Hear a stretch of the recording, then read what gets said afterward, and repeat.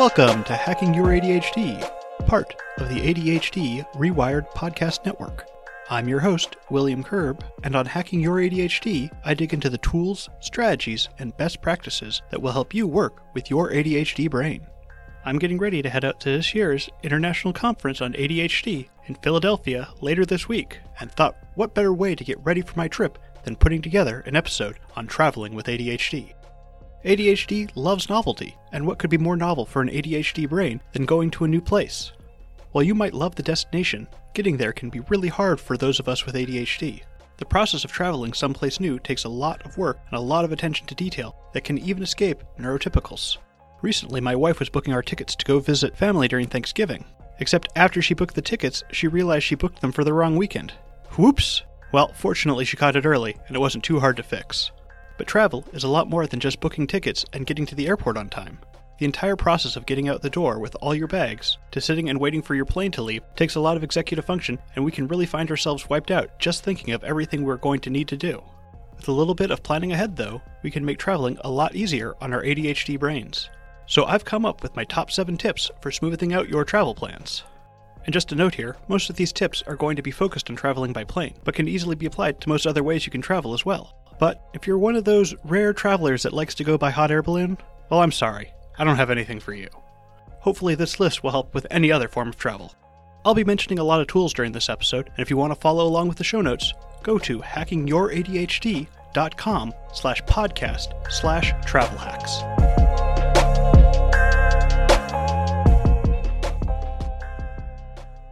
And let's start off here with number 1, making a list and checking it twice.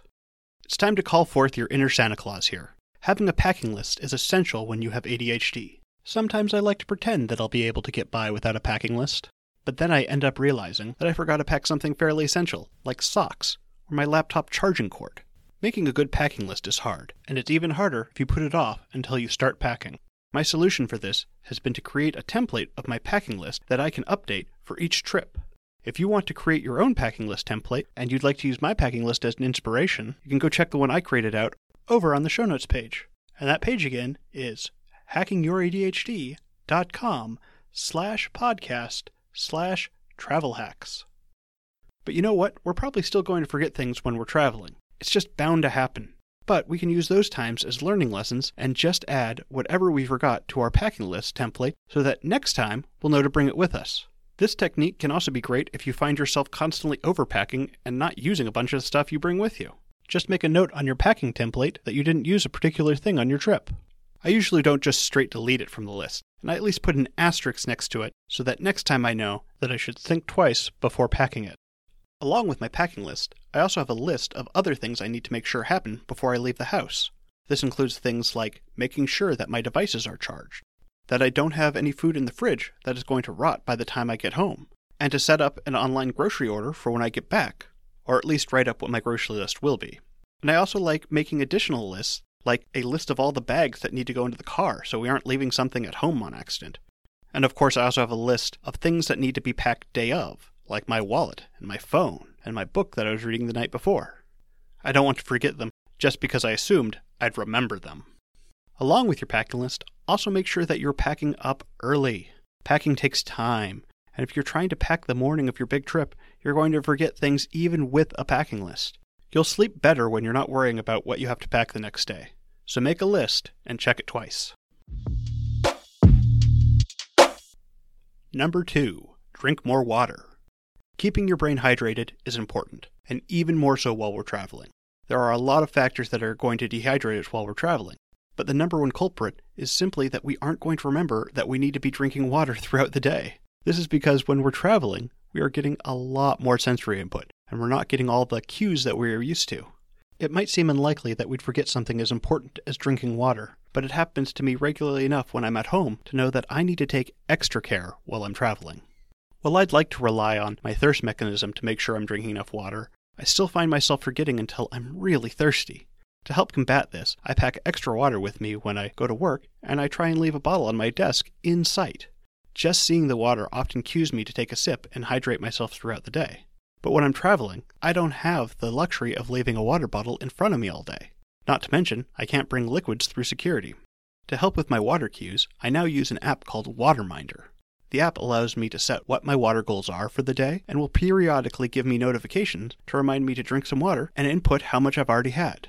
I love using this app because it integrates so well with my Apple Watch, which means I can easily update what I've been drinking without getting my phone out. This is one of the few apps I actually allow to give me notifications because I've become increasingly aware of how important hydration is for keeping your brain running smoothly. And when you're traveling, it's doubly important because there are just so many factors that are going to dehydrate you. Number 3. Bring a fidget toy for downtime. Fidgets are great for when you need to pay attention, but your mind wants to wander to something else. When you are traveling, there tends to be a lot of times that are between things, that are pretty boring, but also important to be paying at least a little attention. For example, if your plane is getting ready to board, you may just be sitting there waiting, and you're tempted to just do something on your phone, and while you are scrolling through social media, you hear an announcement. But by the time you break your concentration, the announcement is over, and all you're left with is knowing that they said something, but not what they actually said.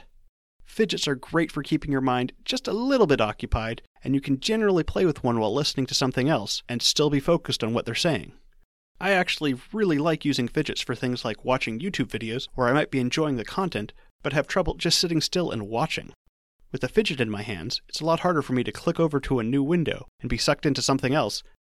Right now, my favorite fidget is an infinity cube, which is just a set of 8 hinged blocks that are connected, and then you can fold it over and over again. I love that I can do it with one hand or two. It takes almost no concentration for me to do. Whereas things like fidget spinners have been awful for me because they draw just too much of my attention away from what I'm doing. I've also liked things like fidget cubes, tangles, and those little mesh tubey things with the marbles inside. Those are great. There are a ton of fidget toys out there, and they can be great for calming yourself down. You just need to find the right one for you. Number 4. Avoid overbooking yourself and schedule breaks. One of the easiest things to forget when we're traveling is that we only have so much time in a day. We get to a new place and we want to do all of the things. But the thing is, we need downtime as well. If we're trying to run full steam all day, every day of our trip, we're going to burn ourselves out and feel like we're going to need a vacation from our vacation when we get home. And just a side note here, it isn't a bad idea to try and schedule yourself an off day to transition back from a trip. The first thing to keep in mind is to actually plan out your days when you're traveling. I'm not asking you to schedule every minute of the day, but make sure you're asking yourself, what are the things you want to do most? Make sure those things get on your schedule first, and then plan out when you're going to be taking breaks throughout the day. Don't assume that you'll just get your downtime in at the end of the day. Have planned downtime throughout the day and after all your big activities. Make sure you are also including when you're going to be eating in your plan as well. I have enough trouble remembering to eat when I'm at home. When I'm traveling, it is easy to forget that my body runs off of food, so I'll find myself starving at the airport trying to sustain my body off a jumble bag of M&Ms. And while it's okay to eat some junk food, you also want to be making sure that you are fueling your body with good foods, because you're already putting enough stress on your body by traveling. You don't need to add 3 days of only fast food on top of it. And don't forget, ADHD makes transitions harder. It's important to make sure you're giving yourself more time to get through things. When you are traveling, you can throw out all your assumptions about how long things are going to take and just assume that everything is going to take longer to do. Travel is all about transitions, so the entire thing is going to take a lot more out of you, and even things like showering and getting dressed are probably going to take you a little longer to do. Number 5. Get comfortable. I'm 6'1", so generally, traveling is a fairly uncomfortable experience for me. I'm just a little too big to fit in a lot of places comfortably, let alone sit in them for hours on end. But I try to make up for this by making sure the rest of my travel experience is a comfortable one. This starts off with making sure what I'm wearing is going to be comfortable for the trip. Make sure you are layering as well. It always feels like I'm going from an extremely hot environment to a cold one and then back to a hot one. Being able to just take on or off a jacket on a plane goes a long way to making it a lot more comfortable. I would also recommend a good pair of noise-canceling headphones. Planes are loud, and being able to tune out some of that will make your trip a lot more pleasant. Along with your headphones, having an eye mask can make it a lot easier to get a little bit of rest on an airplane. I haven't been able to actually fall asleep on an airplane in years, but just being able to close my eyes and shut out all the noise has helped me get a lot more relaxed on longer flights. And then when you actually get where you're going, sleep is one of the most important factors for managing your ADHD. If you want to have a great trip, you're going to want to be getting good sleep. But you're not always put in the most ideal environment for getting good sleep.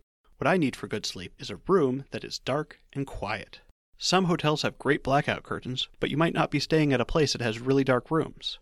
I remember one time where my wife and I were staying in a cabin and it had a skylight directly over the bed. It was summer and our room was completely lit up by 6 a.m. From that experience, my wife and I have learned about travel blackout curtains that can attach to a window with suction cups. These have been great for keeping the room dark for our kids. Along with the blackout curtains, I also bring a small roll of black electrical tape to put over any blinking lights that are in the room. I appreciate that smoke detectors are keeping me safe, but I don't need a blinking LED every 30 seconds to let me know it's still working. And for the quiet side of things, I like having a sound machine. So it's not quiet, but it does drown out all the other noise that might wake me up. There are a ton of apps out there that you can get from your phone that have very sound machine effects on them, or you can get a small travel sound machine. I have a machine for both my kids, and they are great at keeping them from waking from sudden noises, like me falling over a chair because I didn't know the layout of the hotel room. Number 6. Be mindful of traveling with your medication. I haven't talked a lot about medication on this show, but it's definitely something that is really important for a lot of people, including me, for managing their ADHD. While I'm hesitant to talk too much about medication because I'm not a doctor, I will say that if you are on medication and you are traveling, your trip will go more smoothly if you stay on your medication. But traveling with your medication can be tricky. Many ADHD medications are controlled substances, which means that if you are stopped for any reason while you are traveling, including at airport security, you could receive much heavier scrutiny about why you have those medications with you. But if you stick to a few general guidelines, you should be fine traveling with your medication. And just a quick note here, I am focusing on travel within the United States. If you are in another country or traveling to another country, please be sure to know what those laws are before traveling with your medication. So, here are some quick tips for traveling with your medication. First, be sure that you have enough medication for your entire trip well before your trip happens. You aren't going to want to run out while you are out of town, and you don't want to be trying to refill your prescription the day before your trip. Next, make sure you are the one carrying your medication and that it is in its original prescription bottle. In some states, you can be charged with possession of a controlled substance if the medication is not in its original prescription bottle with your name or your child's name on it. If you are worried about it, it would also be a good idea to have a copy of your most recent prescription with you. If you are flying, you'll want to make sure that your medication is in your carry-on bag to reduce chances of it being lost or stolen. And make sure you are using common sense when you're storing your medication wherever you are staying. Unfortunately, some people use ADHD medication as a recreational drug. You don't need your sketchy cousin trying to borrow just a couple of pills when you're not looking. Keep your meds put away and out of sight for when you're not using them. Number 7. Take advantage of your apps. Our smartphones have become one of the best ways we can help manage our ADHD when we are traveling. For all the negatives you hear about our tech overuse, there are a lot of great things our phones can do to make our lives easier. Most airlines offer reminders about your flight, either through their app or just regular text messages that you can sign up for when you buy your tickets. Not only will you get reminders about your flight, but if there are delays or changes to your flight, you'll be notified. We can also use our smartphones to hold a lot of documents we might need while we are traveling. I've talked a lot about Evernote on the show already, which is an app I use for all my note-taking, and I've got a folder on Evernote labeled Travel that I drop all of my travel documents into. So I'll have hotel and car reservations in there, as well as my itinerary and travel confirmation. You can also keep your boarding passes on your phone with Wallet on iOS and Passes on Android. Having all these documents in one place makes it so much easier when I need to check them as I'm traveling, and having them on my phone means I'm not leaving them behind. Well, unless I lose my phone, but that's just another issue in itself. And one note I'll make about being reliant on your smartphone, make sure you have it charged up. I have a power bank that allows me to plug in and charge my phone on the go, and these have really come down in price the last few years. You know, mostly because they are super popular with Pokemon Go players. But they have been one of the best things I have started traveling with. I can't tell you how many times I've forgotten to charge my phone for one reason or another and had one of these power banks save me.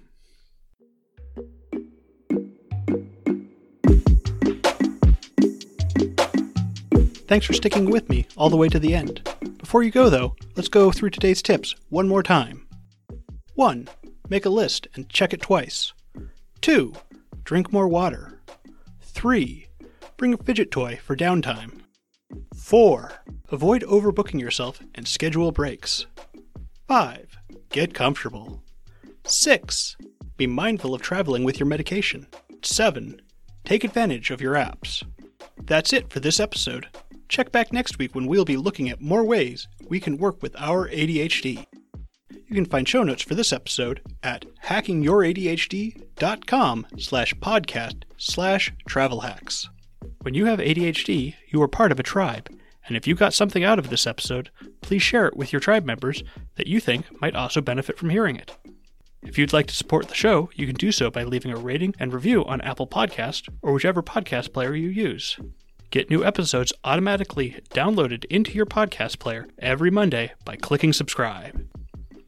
If you can't get enough things ADHD, then check out the other podcasts in the ADHD Rewired podcast network. ADHD Rewired with Eric Tivers and ADHD Essentials with Brendan Mahan. One of the best ways you can manage your ADHD is by connecting with others, so be sure to check out our social channels on Facebook at facebook.com/hackingYourADHD and on Instagram and Twitter at hackingYourADHD. Or you can get me directly at hackingYourADHD.com. Be sure to reach out and let me know how you are hacking your ADHD. And until next time, stay focused.